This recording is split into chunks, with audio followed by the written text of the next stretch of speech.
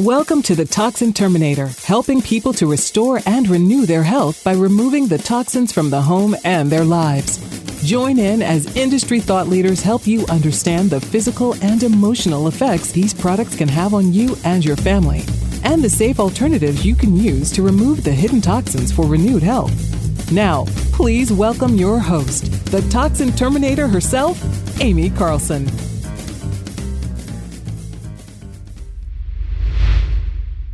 If we burn ourselves, we cannot heal that burn if we are still on the flame, right? That would be silly to put salve on a burn and then put our hand right back on that stove. The same is true for healing our bodies. If you've changed the way you eat and are moving your body daily, but still lacking that energy and in constant pain, and you can't lose the weight, then maybe it's time to remove your hand from the fire.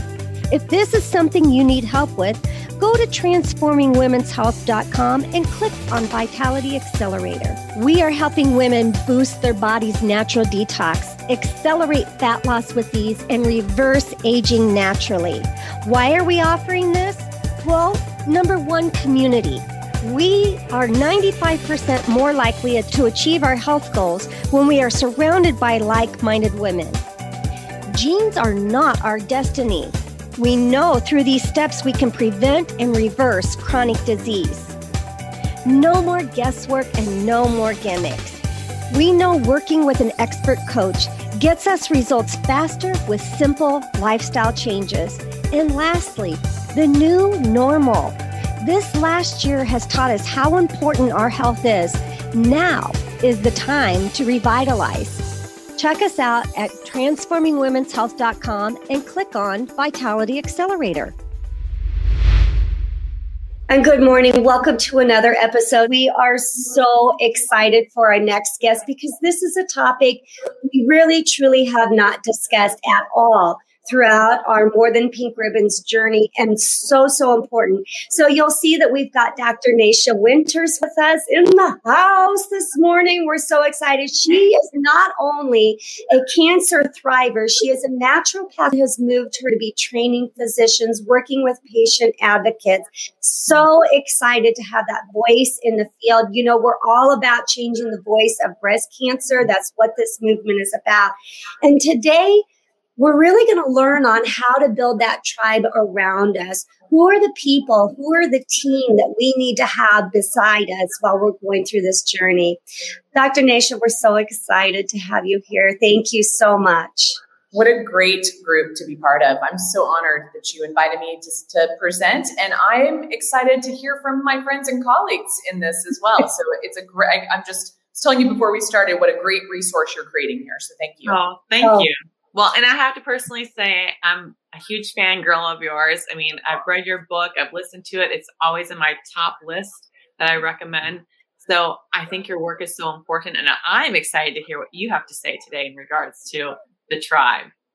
Perfect. Well, I think you're doing it. I think you're living the tribe with this group. You're exposing people to all the resources that are out there for it. But yeah, where do you want to begin? Let's talk about our primary focus, obviously, is with breast cancer. I'd like to take this bigger perspective of women's health care, period. Going from let's treat the symptom after we have it to preventative care. Our healthcare system is just backwards in all its glory.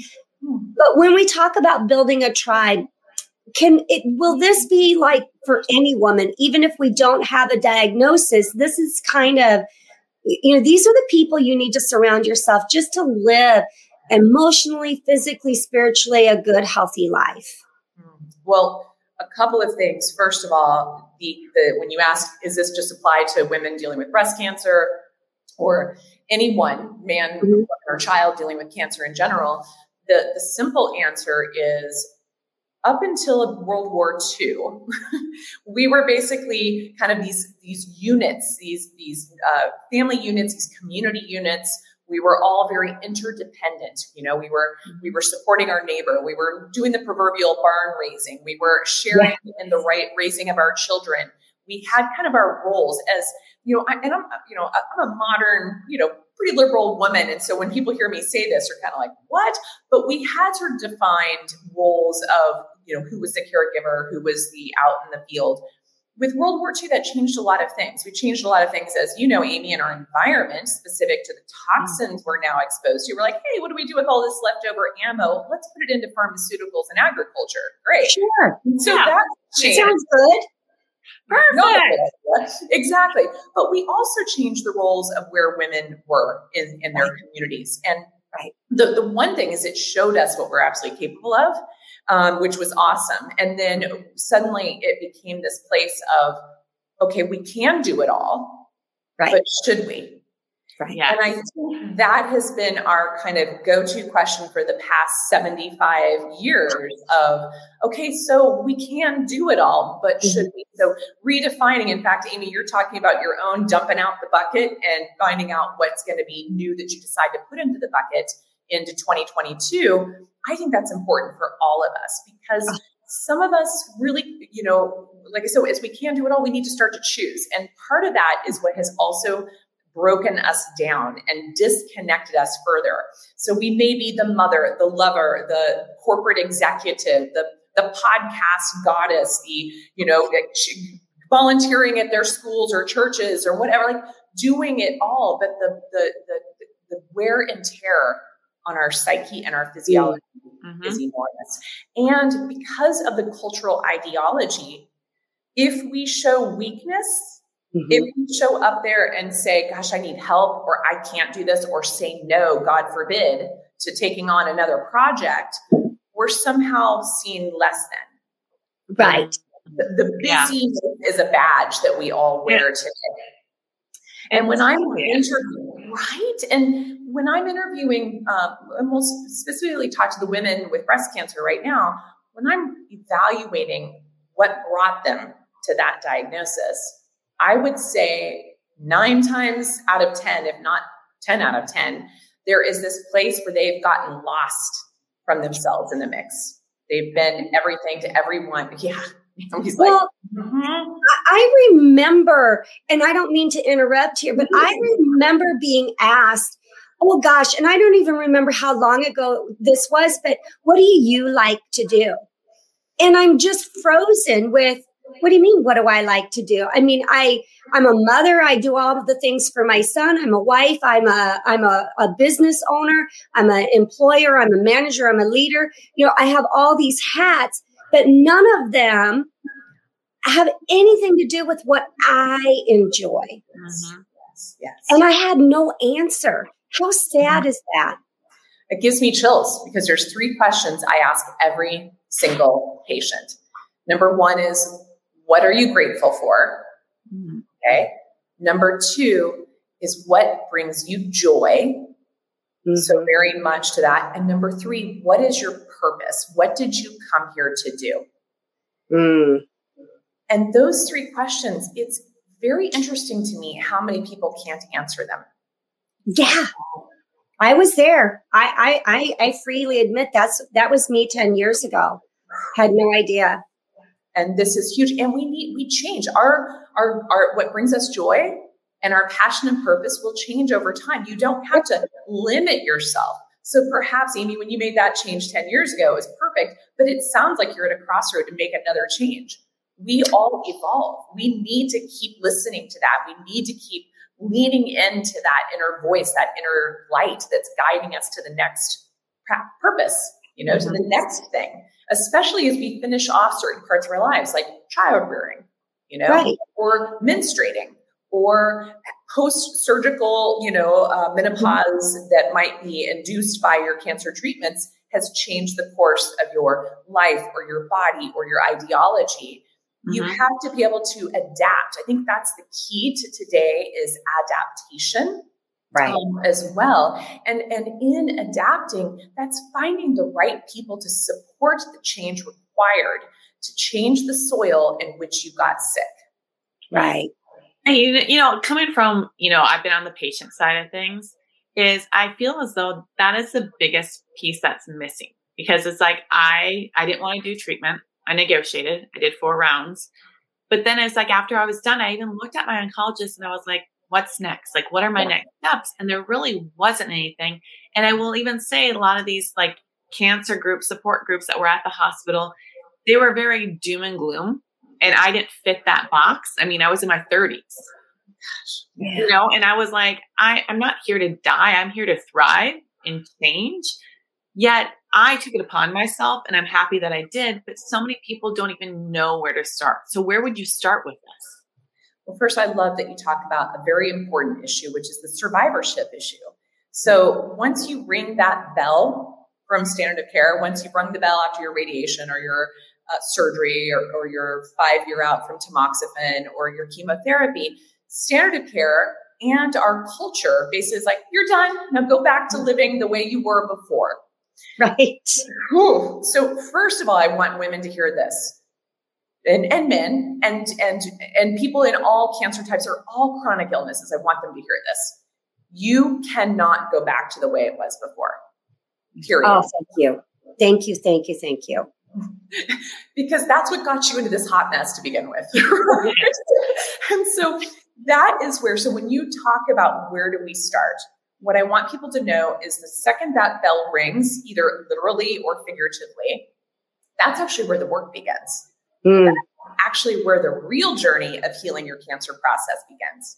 That's your start line bell. Yeah, exactly. That's like the gun shooting off before, now you're really on. It's like you cleaned the slate and what's behind you is behind you. And now focus forward, fall forward. This is so, so critical. So in that, we need to start with taking an inventory, like a self-audit. So in my book, The Metabolic Approach to Cancer, that Naomi is so great, gracious about your kudos on that, we have a little 10-part questionnaire that is up at the front of the book. And I'm even happy to share that as our gift with everyone if they don't want to purchase the book. This is not a book sales discussion. This is about how to self-empower. It's basically the audit of yourself, your home, your community. So for instance, like what's in your pantry, what's in your garage, what's in your HOA, what's in your neighborhood, what's in your community, what's in your town. Like this is where you start to look at, especially the toxins that we don't know. Mm-hmm. This is where we start to look at just the body care products. But it also has a section on mind, body, health and stress response. Those are the biggies, okay? The big drops in the bucket to also evaluate, to start to get very clear on how it is you care for yourself. You may be a rock star at caring for everybody else, but you don't typically get cancer if you also care for yourself, okay? That's been my experience of 30 years in the field. So, personally and professionally, that I've yet to meet a patient dealing with cancer who was not, good at taking care of everybody else but themselves. So that audit is step number 1. Okay. Right. Okay. Step number 2 is going to be, this is an interesting deviation, but basically step number 2 is, first of all, once you get your diagnosis, breathe, right? The tendency is to want to jump out and read everything online, to listen to all of your well-meaning friends, to get one opinion from an oncologist and jump right in. And, cancer didn't show up overnight. You didn't go to bed without it and wake up the next morning. On average, 7 to 10 years is how long it takes for a cancer to be big enough and loud enough for us to be aware that it's there. Wow. Right? So it's been working itself up in your body. And typically there's kind of a big event within 6 months to 2 years from that cancer diagnosis really showing up.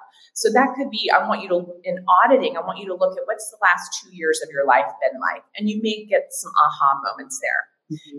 In those aha moments is where you start to realize where the tribe is needed. Okay. So one of the things we ask in our intake process for our physicians that we consult with on behalf of patients, and what we're teaching our TAP, our Terrain Advocate Program graduates, is we evaluate what their support system is at home and in the community. So again, sadly, more than half the time, probably closer to 80% of the time, people do not have a supportive partner, spouse, caregiver, living in home, childcare support. There's that I can do everything. I'm alone. I'm a little island. That's what I find is in the majority of the case. So we need to start to reach out to our resources. One of the hardest discussions is about evaluating the relationships in your life. Okay. Yeah. This is where it gets heavy. And this is where people have heard me say that sometimes our best medicine is actually a husbandectomy or a partnerectomy or a jobectomy. So toxic relationships are very critical to audit, evaluate, and weed out of your garden of your life. Very, very important, because we are the essence of the 5 closest people in our lives. Yeah.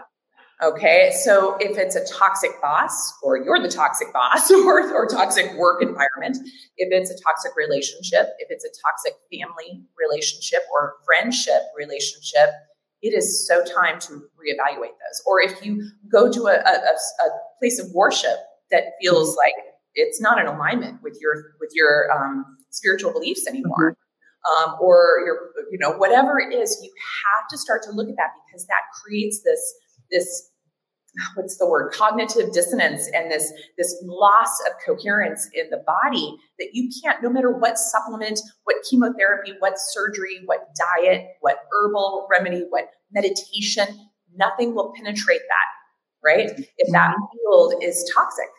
Right. Right. So important. And it's a hard one. It's a real hard one. Probably the hardest. Because I've literally sat where I've looked at, just specific to this group we're speaking to, I've looked at, they're doing everything right on the diet. I'm reading their macronutrients on Chronometer. I'm looking at their diet diaries. They're letting me look into their refrigerators and their pantries on their telephones. I know they're doing it totally right. They're checking their blood glucose, their blood ketones. They're doing all the things on the diet, that side. Their lifestyle, they're up there meditating, they're working out, they're doing weight lift training, they're doing intermittent fasting, they're doing all the right supplements specific to their condition and situation and their lab evaluation. And when I see someone still sick, still progressing, or recurring, it is always that last drop in the bucket. Because for me, I'm always like, I'll go through and I'll evaluate the toxins and everything. Is what we turn over every single stone. And everyone likes to deal with the tangible. Right. But when I suggest that it's intangible, that's where I'm met with the most resistance, because it is the most difficult. And It is. It is. And it's the most necessary. Toxins are the #1 contributor to disease and inflammation in the body. But where are they? It's confusing, overwhelming, and downright exhausting. Grab my free ebook at bit.ly/TWH Blacklist, where I'm going to walk you through the kitchen, the laundry room, the bathroom, and the bedroom, giving you exactly what to avoid.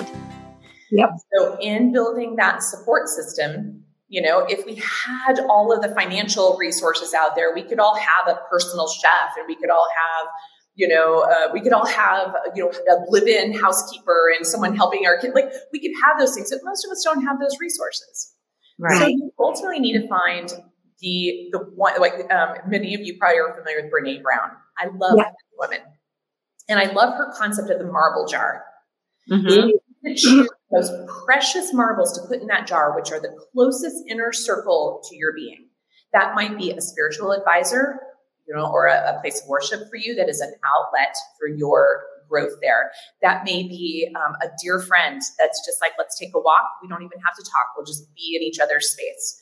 That may be a personal trainer that helps you physically tune up this beautiful container that you have so that you can be more resistant with your, metabolically flexible, more stress, resistant and resilient, and have an outlet for that stress, as well as physically move your body, because it's really a powerful tool to overcome a lot of the stressors of these things.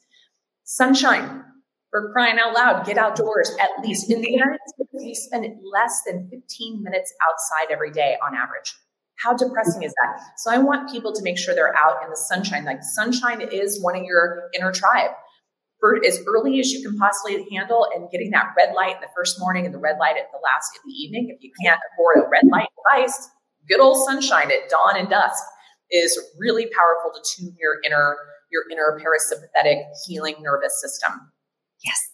Getting into the routine. Sleep is in your tribe. So making sure, if you're the person going to bed after 11 p.m., you're no longer detoxifying. You're no longer eliminating. You're no longer repairing. That's when our body repairs, is between 11 p.m. and 3 a.m. If you're up in that window, you're basically a day late and $1 short. So if you're someone who's accustomed to going to bed later, start to eke it back every 15 minutes, even if you're just laying in there for a while. Get into some of the routines. So the tribe is these things like nature and routine and rhythm that's free and available to all of us. Yeah. Feet on the ground. Thank you. Thank you. Huge, huge, huge. Barefoot on the ground. Yeah. Or grounding mats if you can't be on the ground for whatever reason. Like if you live in an apartment building, you're not on the ground floor, you need to get grounding things. And the further we are up, the higher. Everyone wants to live in the penthouse, but it's also energetically one of the most toxic places to live. You have to ground. You either have to go outside regularly if you live off the ground, or create some grounding in your home. Right. So that's huge. The walks with the friends, the spiritual support. The relationship piece here is so critical. Your most intimate partnership needs to be deeply evaluated. And so there's a very interesting, I don't know if you've had anyone speaking to Dr. Hamer's work, very controversial, very interesting. But this is a man who, if you Hamer, it's also known as the new German medicine field. Oh, yeah. So it's like this mapping. He's been able to do like brain mapping and whatnot to traumas that relate to lesions in the body that cause, they're creating cancer. So a lot of things in breast, the left breast tends to be issues with the child, either not being able to bear children, or having a child that's got some issues, or losing a child. And the right side tends to be issues around men and, father, brother, partner, dominant boss, toxic male relationships. Those are very big, broad, sweeping discussions, but it pans out so true in my practice that it's worth mentioning, because it may be the aha click to inspire someone listening to go and dig a little deeper in those terrain 10 bucket drops of the mind, body, and the circadian rhythm and stress patterns that are the non-tangibles, if you will. So those are huge. And I think the other thing is then making sure you have your standard of care team that you trust, that you feel good with. They may get nothing about your diet or your lifestyle choices or your relationships with the mind, body, or the integrative. That's okay. As long as they're excellent at the lane they're in, and as long as they're supportive of you, and as long as you feel that you can trust them, they're very much part of the marble jar of your cancer, ongoing cancer care. Okay. And then you really do. This is what I'm working on, training physicians and training advocates to be there for those, because the doctors may be more expensive, but the advocates aren't. And so it kind of hits everybody's budget to find someone who can speak to the whole terrain, not just to the tumor. Yeah. If we ignore the terrain, the tumor will come back again and again and again. Okay. So I love that. Here in the U.S. anyway, we've become such a specialized, our physicians, and so they're only looking at the one very intricate little part of the body and not the whole body as a whole. I think there's some shift in movement, otherwise. But I remember when my brother was alive, there were so many specialists, and then none of them were talking to each other. So there were medications that would be interacting with stuff that, one of the other ones had him on, and it was crazy. And I was his advocate. So I had to understand all of this. And that gets hard, and stressful. Very hard. And I love that, that's part of what we're trying to empower the patient, but we're also trying to empower the physician, and we're trying to empower the advocate so that everyone knows what stones to keep looking under. They also start to feel like the advocate can be there to be what you did for your brother, to say, give me your list of supplements, give me your list of medications. Let me take a look at them and see if anything stands out to me. And let me make sure your doctor sees this list. Right. Yeah. Because they often don't. So where you have 7 minutes on average as a physician to see your patient, even a functional or naturopathic or integrative physician today is still limited on time, because that's just the nature of the beast. And so having an advocate to be that direct lifeline. I love that. The patient, they get to say, hey, did you, I'm noticing they're having these symptoms, but did you happen to look at this list and see if anything here could be contributing to this? Right. Instead of putting on another drug, right? Yeah. Another herb to treat that symptom. Right. We got to do that. So your bucket now is the one closest friend, the one closest spiritual advisor. Maybe that spiritual advisor walks in nature. I mean, for me, I convene with God in nature. That's where it happens for me. Mm-hmm. right? And then the person, like evaluating your most intimate relationship. Is it broken? Does it need fix? Does it need support? Does it need a tune-up with some therapy? Does it need separation, a divorce? Does it need some different input or output of the machine? Looking at your integrative team, whether it's a coach, whether it's an integrative practitioner, whether it's an integrative nutritionist. If you're really struggling with the dietary piece, make sure you get someone who knows that realm. And then your standard of care team. Now, it's best if they're also amenable and open to an integrative approach, but it's not impossible if they aren't. Okay. You need them to do what they do best. Those are such critical people for you. And then the other thing to help cultivate more gratitude, volunteer. Okay. And it might be once a month you go and volunteer walking dogs at the Humane Society. Now, that would be a problem for me because I would take them all home. But like whatever it is, it doesn't have to be much. I have a friend, Terry Wingham, who has a community called A Fresh Chapter, and she takes cancer survivors and thrivers and people going through treatment all over the world to do volunteer work. Because you get right? She'd be great for you guys to interview. Oh, I'd love to connect with her. Really fantastic. And she, like the power of like when we get this diagnosis, it's all consuming. We become the diagnosis. We forget that we're also a woman, a mother, that we have other interests, that we're excellent at other things. That getting outside of ourselves and helping others in need helps reframe our own situation, create a new perspective. So key. And I encourage people to look at nursing homes. There are so many of our elderly that have no one coming to visit them. They're all alone. And what a great place that could be, that you could go and be a visitor for them and sit with them, even if it's 10 minutes at a time. So needed. And that whole volunteer thing is you're thinking of someone else. You can't be depressed during that time. And I do know a personal story of one of my girlfriend's husbands was diagnosed with an extremely rare type of cancer when our girls were all little. And I remember he quit his job. Like the board of directors said, we will pay for your care, do whatever, because they gave him 3 months to live. And so when he was like, all right, he went to start to go volunteer daily at the food shelter in Chicago, because we lived in the city at the time, started to write a book, started to change the conversation about our neighborhoods and how we needed to be out there serving and doing stuff. Finally, after 5 years, he was like, I guess I should probably go get a job because I'm still living. But to give, he gave himself, he gave back. And I think that's such a huge piece that we forget about. Huge. And it's interesting because in my private practice for 17 years, when I would do pro bono work, I'll tell you right here and now, those were the people with the worst outcomes. Okay. When there was no reciprocity, when there was no energetic exchange, when there was no input, on whatever level, financially, emotionally, whatever, it doesn't pan out.